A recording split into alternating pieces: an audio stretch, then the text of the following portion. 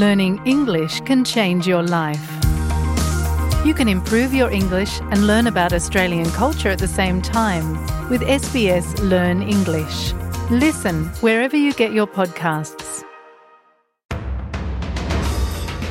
You're listening to SBS News. This is SBS News in Easy English. I'm Peggy Giacomellos. The Greens have agreed to pass the government's climate change policy after weeks of negotiation. The Greens were asking the government to ban new coal, gas and oil projects in order for their support to pass the government's proposed changes to the safeguard mechanism. While they did not secure this, the Greens negotiated a hard cap on emissions and a pollution test for any new fossil fuel projects. Greens leader Adam Bandt says the outcome is a win for climate action. The Greens, through the negotiations, have secured a big hit on coal and gas. There will now be, in legislation, a hard cap on actual emissions that the safeguard sector can emit. This puts a limit on coal and gas expansion in this country. In fact, the limit must decline over time. The federal government is facing criticism over its $10 billion Housing Australia Future Fund. Prime Minister Anthony Albanese pledged to build 30,000 new social and affordable homes during the federal election. The legislation has failed to attract the support it needs from crossbenchers in the upper house.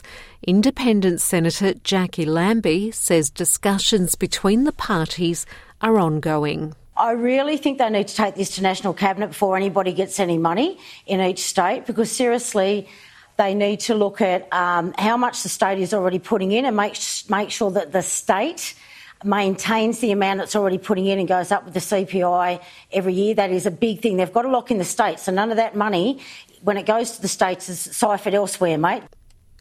A new study by the Australian Institute of Family Studies and the Australian Gambling Research Centre has found 3/4 of Australians have gambled at least once in the past year, while almost 2 in 5 gamble weekly.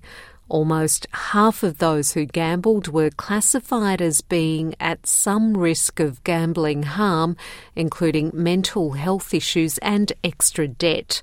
The report also found 53% of Australians support an outright ban on betting advertising across all platforms before 10:30pm and 47% support a ban across all social media platforms. Communications Minister Michelle Rowland says reform is needed in this area. Well, this is a useful piece of research that we've released today from the Australian Institute of Family Studies. I think we should also be mindful that we have on foot a very detailed inquiry into these very issues, including the online environment, the treatment when it comes to vulnerable Australians, particularly children. So we're going to let that inquiry run its course, but I think it is useful to have that evidence base, to have this new research out there that people can digest in a very transparent manner. United States Vice President Kamala Harris has arrived in Ghana, her first stop in a week-long visit through the African continent. Ghana was among the fastest-growing economies in the world before the COVID-19 pandemic and now struggles with debt and inflation. Kamala Harris was welcomed at Kotoka International Airport, where she gave a speech praising Africa's role in shaping the future. In football, the Socceroos will be without Harry Suter for tomorrow night's second match against Ecuador in Melbourne. The star defender suffered an ankle injury during last Friday night's 3-1 win over the Ecuadorians.